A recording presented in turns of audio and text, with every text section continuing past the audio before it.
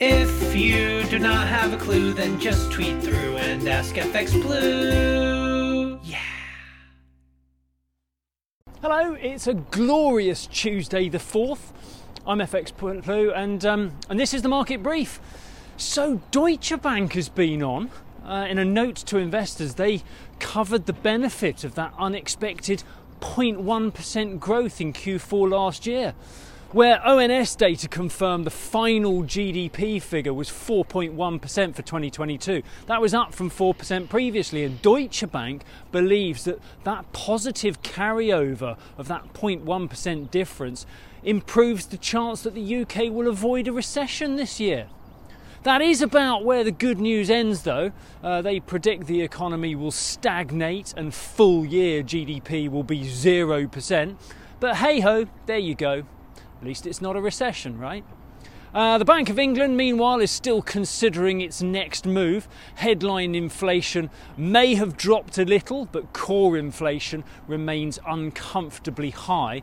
And where interest rates are now in restrictive territory, any adjustments in monetary policy may well need a more delicate touch going forwards. Over in the US, debate continues over the growth trajectory and whether the economy can avoid a recession this year. The Fed isn't really helping much at the moment. Confidence in their future plans was dented a bit as they dealt with the liquidity crisis, but as that turmoil is beginning to recede, current expectation is leaning towards a vote of one final 25 basis point rate hike before a pause in the rate tightening cycle.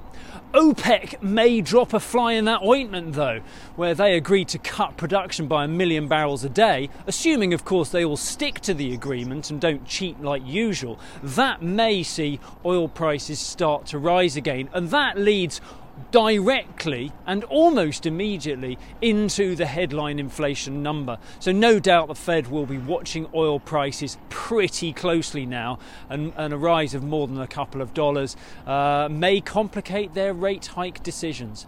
In the market, the dollar index fell to 102 when US PMI data fell short of the mark. Sterling rose on the back of that, topping out around 124.25 against the dollar yesterday. That is therefore getting closer to resistance at 124.50, but the chartists tell me things will need to build a little bit more momentum if they're going to break that level anytime soon. We opened this morning around 124.05 against the dollar, about 113.90 against the euro, and euro dollar is around 108.90 this morning. So enjoy the sun while it's here. Join me again tomorrow.